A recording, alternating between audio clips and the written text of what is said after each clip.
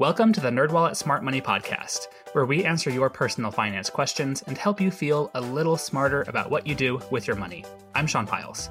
And I'm Liz Weston. Let the nerds answer your money questions. You can call or text us at 901-730-6373.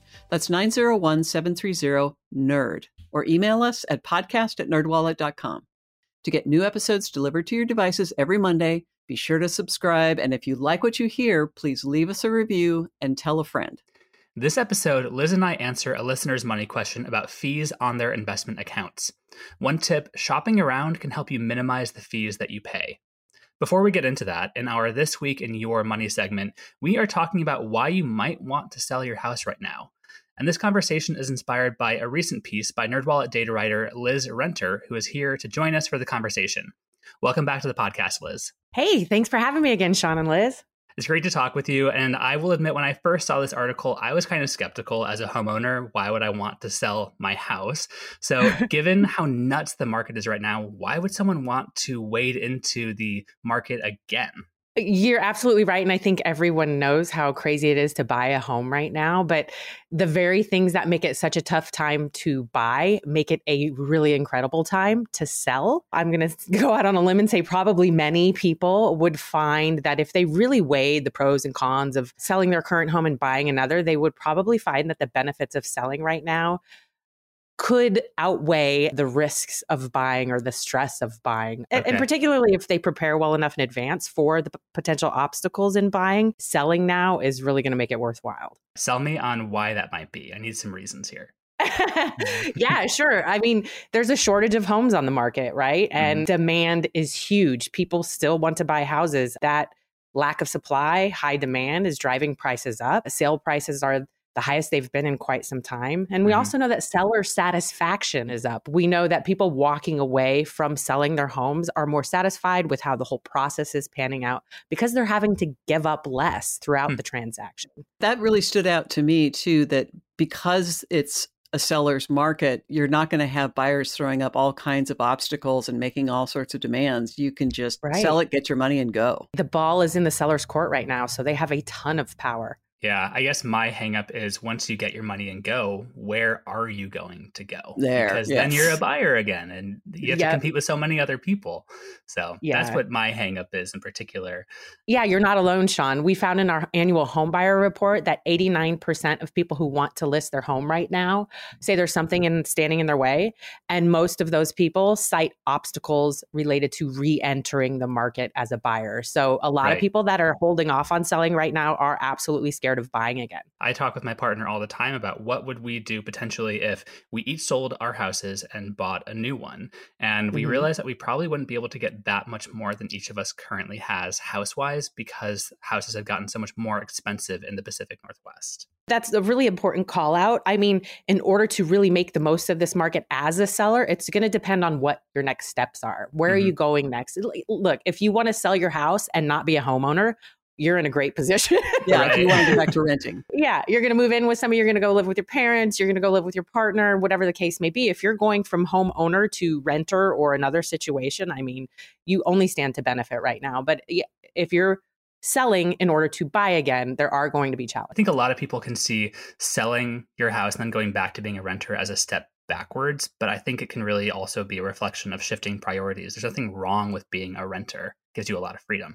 Yeah, absolutely. And we find year after year when we run these surveys is that a certain portion of people who purchase a home regret it for one reason or another. A lot of times they underestimate the amount of work and the costs involved in home ownership. And so for some people, it's not the right solution. And renting is better for their life circumstances. And there certainly shouldn't be any shame in that. But there are also situations like yours where you went to an area that wasn't as competitive and, you know, having more money right now from selling a house could be hugely helpful if you do something like that. I said earlier, depending on how prepared you are when you go into this market as a seller is going to sort of allow you to lay the groundwork to make the buying experience easier. You're right, Liz. I went from living in the Raleigh, North Carolina metro area to rural Kansas. Mhm. So I went from a very competitive market to not so much. They Selling were for glad to me, see you coming. yeah, exactly. Selling for me was kind of a no-brainer when I was coming here because, buying here is not going to be a challenge, but not everybody has to go to that extreme. Like you can move from a very hot neighborhood to one that's a little less competitive and really reap the benefits of the sale in that scenario. You don't have to move halfway across the country to farmland if you don't want to. Yeah. Well, and I was thinking of another scenario that affects people who are older, which is a lot of people are thinking about downsizing someday, moving to a retirement community someday.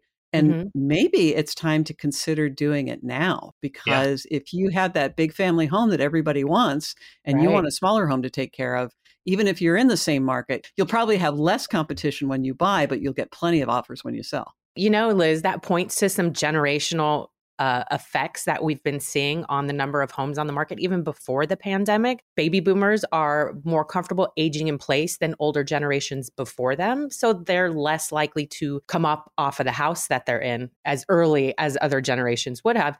That paired with millennials being at prime home buying age means that there's just fewer homes available. And that's something that we were seeing before the pandemic. And then you add COVID to that and the apprehensions of selling during a pandemic. What was a slight housing shortage beforehand has really gone far to sink inventory incredibly. Yeah, that's really interesting. The housing inventory is pretty nuts right now. One thing that stood out to me in your article is that nearly 26 million Americans said that they plan to buy a house this year, according to NerdWallet's 2022 home buyer report, but only 5 to 6 million houses are sold in a year typically. So the math doesn't really work out for a lot of would-be buyers. We run this survey every year. I've been writing it for the past 4 years, and every single time there's just this unrealistic number of people who say they're going to purchase a home in the next year. And that was before COVID and now. And I don't want to tell people that their dreams are going to be dashed, but you're right. The math doesn't work out. 26 million Americans are not going to buy homes this year. It's just simply not in the cards. I think part of that optimism has to do with when we ask the question. So we field this survey at the end of December to talk about the coming year. And, think of your mindset at the end of December. You're thinking about, oh my gosh, this next year is going to be my year. I'm going to accomplish this list of goals 1 through 10, and everything's going to go my way. So I think that has something to do with the optimism. But then too, within that 26 million Americans who say they're going to purchase this year are people that put off their home buying plans maybe last year or the year before because of the pandemic.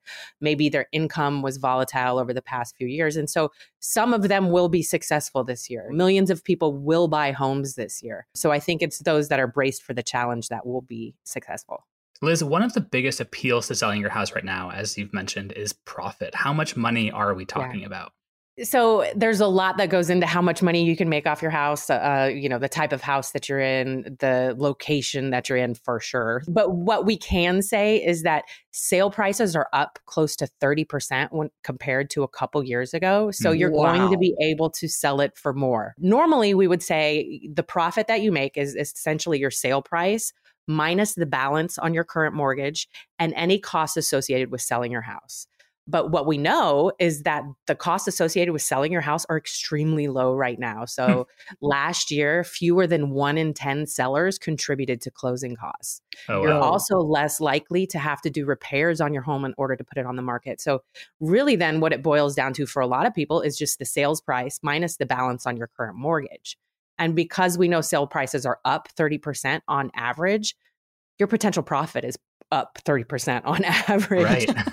Anecdotally, I've heard from several people whose real estate agents basically said, vacuum the carpet. That's all you have to do. You don't have to do all the repairs. The house is going to sell no matter what. Right. Man, interesting. So houses are also moving really quickly right now. It's all happening very fast. In 2021, homes were typically on the market for less than a week. That's compared to, I know, right? That's compared to 3 weeks just a couple years ago and as many as 11 weeks 10 years ago. So, one of the things that I would caution to people that are thinking about selling is to get all of your ducks in a row, have a plan of action, and maybe start implementing that plan before you list your house. Because this isn't a market where you can list your house and then dilly-dally while you wait for the offers to roll in. Like, more than likely, you're going to be under contract in a matter of a week or two. Folks can put in a term in that contract saying you can get this house when I have a new house, which might take a little bit of time, I imagine. That's a very good point. You know, if you're not certain about whether you want to take the risk of selling right now, an agent can help you build things into the contract that are going to sort of buffer those risks. Like you said, you can make the sale of your current home contingent on finding a new house and getting under contract.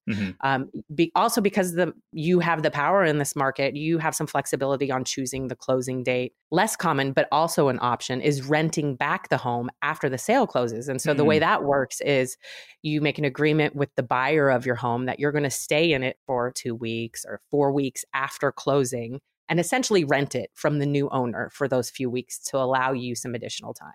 So if someone is on the fence about selling their house, how can they decide whether it's right for them? I think the biggest question you have to ask yourself when deciding if it's right for you is, what is your plan afterwards? If it's not to buy, like we said earlier, well, then great. Like, yes, you should probably sell right now. But if you are going to buy, figure out where you want to be and how competitive it is there. Will you get out ahead when you sell? What are homes selling for in your area? So a lot of these questions, a lot of this planning is going to be made a lot easier with having an agent on your side to help you with both the selling process and the buying process. Because while those are two transactions, they can help you connect the dots and time everything well. And not to mention, even when you're in the decision-making process, they're going to know how competitive the market is where you live versus where you're going, which really is going to be the crux of the decision that you make. Liz, well, thank you so much for talking with us. Absolutely. It's always a fun time to be here and chat with you guys. Yeah. All right. And now let's pivot to our no spend month check-in. This is the final check-in of the no spend month, where for the past month or so, Liz and I have been trying to not spend money on things that we do not need, with the goal of shifting up our spending habits and hopefully saving some money. And Liz, how is it going? Well, honestly, it was the least successful no spend month I've ever done, just because there were so many unanticipated things that happened. So I did not save a ton of money compared to a normal month. However, I did wind up fixing some stuff that I might have just replaced otherwise. We had 2 space heaters, for example, that weren't working. And normally in the course of things, I would take them to hazardous waste and pick up new ones and not think twice about it. But I did take a little time, looked on Google, figured out how to fix them. They just needed to be cleaned. Literally, they just needed to be, have a vacuum go over them, and they worked fine. That's kind of incredible. It is, and it kind of made me feel bad that I've thrown these things away before. So yeah, well, it speaks to how we are used to consuming and discarding things as Americans in particular. Oh, it's not working right today. Probably broken. Chuck it, get a new one. But you can just dust it off and it's working fine. Well, you also can find out what products have a reputation for lasting longer. So that's another goal of mine, is to make sure that the things I'm buying have a little longevity in them, so that I'm not constantly replacing and throwing things into the landfill. And the other thing I did was I took care of a bunch of returns. That's another thing. I tend to let things sit until it's too late. And this time I just did it basically in one long errand running day. I got everything back where it should be. Nice. So just knock it all out. I feel really good about. How did it go for you, Sean? I think it went pretty well. Wrapping up this month, I'm proud of the way that I didn't spend money on things that I typically would, and the way that I've been reevaluating my spending habits in general. I did have a couple unexpected expenses and allowances that I gave myself. And I'll start with those before I go into my savings. So with the expenses, it was one of my best friend's birthdays last week. And another friend of mine banded together and booked the birthday girl a Dolly Parton singing telegram, which was some money, but 100% worth it. It was so fun. And the video of it was incredible. I also bought myself this nice backpack that I've had my eye on as a little treat for my recent promotion. So I was treating myself there. Thank you. Yes. Thank you. Been working hard for that. That was something where I typically wouldn't be spending money on this, but I wanted to seize the moment and really, appreciate all the work that I've been putting into this podcast and everything else in NerdWallet and reward myself. So even though it's the no spend month, I still purchased that, which I feel okay about. I've also continued to say no to my eBay purchases. I got a bunch of emails from sellers offering me discounts on things that were in my watch list, and I said no to all of them.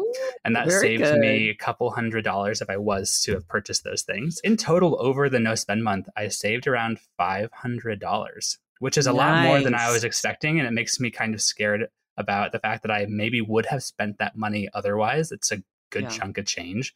I was worried that I would be itching to buy stuff as the no spend month wrapped up, and I really haven't. So I think that shows the effect of shifting up the spending habits. I'm no longer just turning to my phone to scroll through eBay if I'm bored. I am planning on keeping the shopping apps off my phone for the time being and continuing this dialogue with myself about what I truly want to spend my money on and why.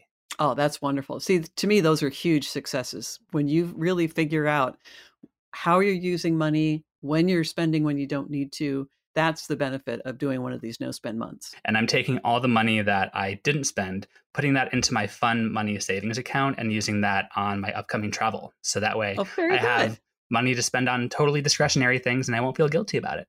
Good for you. I love that. Thank you. Well, one more note before we get into this episode's money question segment. We are diving into student loan debt for a new podcast series, and we want to hear from you, our listeners.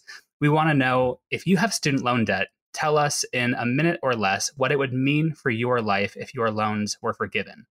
Or if you've already had your debt forgiven through existing programs, let us know what it did for you and your finances. You can leave us a voicemail on the Nerd Hotline at 901-730-6373 or email a recorded voice memo to podcast@nerdwallet.com. Now we can get into this episode's money question segment. All right. This episode's money question comes from a listener's voicemail. Here it is. Hi, this is Danny in Fort Worth, Texas. I was curious about fees paid on investments like mutual funds and ETFs, things like expense ratio, commissions, etc. How do they work, and how closely should an average investor be watching the fees on their 401ks, taxable brokerage accounts, or other investment vehicles? Thanks so much. To help us answer Danny's question, on this episode of the podcast, we're joined by investing nerd Alana Benson. Welcome back to the podcast, Alana. Hey, guys. Hey, before I throw a bunch of questions at you, Alana, we have to get one thing out of the way, a brief disclaimer, and that is that we are not investment advisors and will not tell you what to do with your money. All that we are about to discuss is for educational purposes. So, okay, with that done, Alana, our listener, Danny, is primarily concerned with something called brokerage fees. Both trade commissions and expense ratios are forms of brokerage fees, but there are others too. Can you start off by explaining what brokerage fees are at a high level?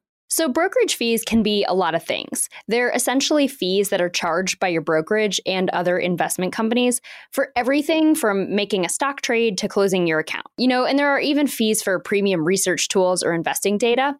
But the important thing is that some of these fees you can avoid and some you just can't. Let's break down the different fees paid on investment accounts. Okay, so trade commissions. This is about how much it costs every time that you make a trade. If you bought a stock, they might charge you a little bit for that trade. Many brokerages have actually dropped these to zero, but you should always check with your individual broker to see how much a trade will actually cost you because they can really vary. And the trend of brokerages dropping fees to zero, isn't that a result of the rise of sort of gamification of trading through apps like Robinhood? That was definitely a factor, but this happened a couple of years ago now. So if you're finding a brokerage that is going to charge you for every single trade that you make, it's definitely worth shopping around because there are a lot more now that charge $0 per trade. And what about expense ratios? Expense ratios, these are what are charged on funds like mutual funds or exchange traded funds. And this is the cost of what it actually takes to manage the fund. Think of index funds. These are passively managed and they just track an index like the S&P 500. So it doesn't actually cost that much to manage them. And they can vary, but around 0.1 to 0.2% is a pretty good deal. So that would be about $10 or $20 for every $10,000 that you invest. But if you have a mutual fund, that's actively managed, and that means someone is picking and choosing the investments within the fund. So it's a much more expensive fund to manage than a passively managed fund. And these can run closer to 0.5% or even over 1%. And that means instead of paying $10 or $20 for each $10,000 that you have invested, you're paying like $100 or more. Ooh, that's a big difference. Now, our listener is also wondering about 401k fees. How should they think about those? The investments that are available to you in your 401k may be more restricted than just buying different investments from a brokerage.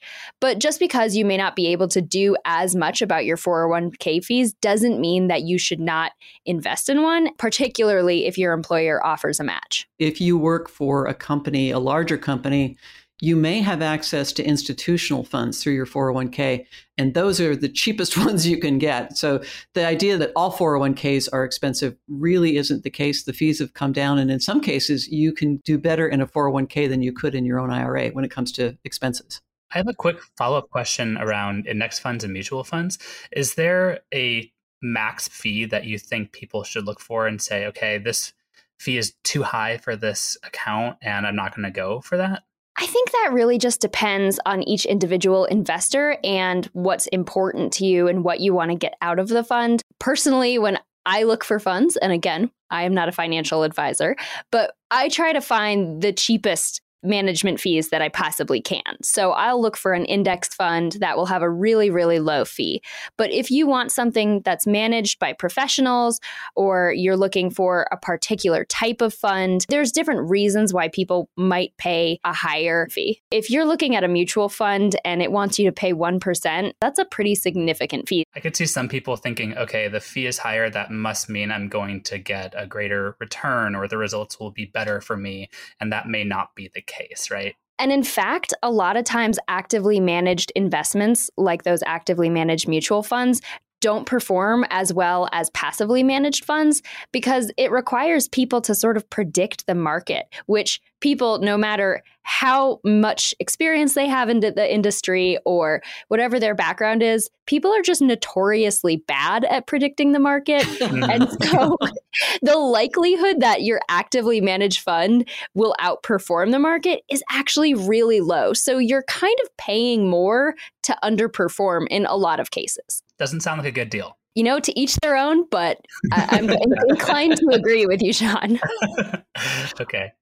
Well, maybe we should give people an example of how much fees can cut into earnings. There's so much that you can't control with investing. You can't control the market, but the thing you can control is how much you invest and what you pay in terms of expenses. So can you talk about how fees cut into earnings? Absolutely. Say you invested that $10,000 into a fund with a 0.1% fee and you match the average market returns, you'd have nearly $210,000 after 40 years. But if you had a 1% fee, you'd have just $150,000. So that's a pretty significant difference just from a fee that you don't actually have to be paying. That leads me to my next question, which is how much should folks be worrying about their fees? And it seems like the answer is maybe a lot, a decent amount at least. Yeah. Like Liz said, this is something that people actually have some control over when it comes to investing. And there's not a lot of things that you do have control over. So you should definitely look into your fees. But I don't think this is something that you should be super stressed about. Once you know what fees your brokerage charges, you can kind of adjust your plan. So if your brokerage charges a trading commission, maybe keep that in mind if you're regularly trading stocks. And you can also check out the expense ratios of funds that you're invested in and see how much you're paying and maybe explore cheaper options if the fees are pretty significant. Is there any room for a negotiation? Say you've been with a brokerage for a while, you find another one that has lower fees, and you call up the brokerage that you've been with and say, hey, there's someone else over here that has lower fees. If you lower yours, I won't jump. Is that possible? A lot of it is baked in terms of what they're going to charge you for trading commissions, if they're charging those, and what the expense ratios are of the underlying investments. But if you are paying someone to manage your money for you, if you're paying a financial advisor a 1% of assets fee, for example, or you're paying some kind of brokerage wrap fee, there may be some room. So you can let them know that you're looking around and you think it's a little expensive what they're charging, and maybe you can get a break. One thing we should talk about is robo-advisors, because that's another way to get access to some pretty cheap investment accounts. I love the idea of a robo-advisor, particularly for the folks who otherwise just would be too stressed out or not have enough time or get a little intimidated by the research that they should do to start investing on their own. And a robo-advisor is great because, like you said, the fees are pretty minimal for the service that you get. And you just don't even have to think about it. You know, you don't have to know any of the lingo. All you have to do is set up an auto deposit and kind of forget about it. Well, speaking of lingo, we should probably define what a robo-advisor is for those who don't know. These are services that use computer algorithms to build and manage a portfolio for you. And when you invest through a robo-advisor, you're paying for them to manage those investments for you. So those fees will typically float around 0.25% of your assets. So if you have $10,000 managed, you'll pay $25. But remember, they're doing all of that work for you. So that's not just an expense ratio that you're paying. You're actually paying for a service. Some brokerages will charge you for things like inactivity fees, and robo-advisors don't tend to do that. Is that correct? That's correct, because essentially a robo-advisor will be doing the managing for you. So it's kind of tough to have, you know, an inactive account with a robo-advisor, particularly if you have auto deposits. There could be robos out there that do charge for that. So these fees will vary by broker or robo-advisor. So it's always really important to look into what fees you'd be charged before committing to one. And one thing I'm betting our listener and a lot of other listeners out there are wondering is how they can reduce the fees that they're paying on investment accounts. The first and most important thing is to just know what you're going to be charged. Expense ratios may not actually show up on your monthly statement. They'll likely just be deducted. So it's good to know what kind of expense ratios, whether you're working with a robo-advisor or you're buying investments on your own, what those fees are going to look like for expense ratios. But the other thing is that you can always look at a brokerage or robo-advisor's fee sheet. This will give you a whole list of every possible fee that they could charge you. So things like those closing or inactivity fees, that's where they'll be listed. So definitely do your research ahead of time and just make sure you know what you'll be charged. The second thing to do is look at your investment fees that you're already being charged. So if you're in an actively managed mutual fund, you can kind of consider some of those lower cost investments like index funds. Look at the price point difference and see what you're comfortable paying. This is also a good reminder for folks to shop around when they're looking for various investment accounts. When people are considering one account or another, how do you think fees should factor in? Fees are pretty important because they do eat into your bottom line, but they are just one factor alongside performance and sector. You know, like if you wanted to invest in a particular fund like emergent technologies, you know, that kind of fund, because it's so particular, might be a little more expensive. You can look at the existing diversification in your portfolio. You can also look at what kind of tools and research that brokerage has, because some are better than others. And if you really want to get into the nitty gritty of your investments, that might be something you're willing to pay a little bit more for. So just remember that fees are important, but it can be balanced with other things. All right, Ilana, I think that covers this pretty thoroughly. Do you have any final thoughts for our listener? You know, I think it's just really important for investors to remember that they're in control. You know, they have the choice to make about what kind of investments matter to them. And some will charge more than others. But at the end of the day, it's their choice. So they should remember that they have the power. If they're getting charged a really high fee, they don't just have to pay that. They can look around and find other options. Great. Well, thank you so much for talking with us. Yeah, thanks for having me. And with that, let's get on to our takeaway tips. Liz, do you want to kick us off? It would be my pleasure. First, know what the fees are. They go by many names, but make sure you understand their underlying structure. Next up, understand what fees you are being charged. Different accounts have different fees and charges. Examine your investments and look for cheaper options if the fees you're being charged are higher than you'd like. And that is all we have for this episode. Do you have a money question of your own? Turn to the nerds and call or text us your questions at 901-730-6373. That's 901-730-NERD. You can also email us at podcast@nerdwallet.com and visit nerdwallet.com/podcast for more info on this episode. And remember to subscribe, rate, and review us wherever you're getting this podcast. And here's our brief disclaimer, thoughtfully crafted by NerdWallet's legal team. Your questions are answered by knowledgeable and talented finance writers, but we are not financial or investment advisors. This nerdy info is provided for general educational and entertainment purposes and may not apply to your specific circumstances. And with that said, until next time, turn to the nerds.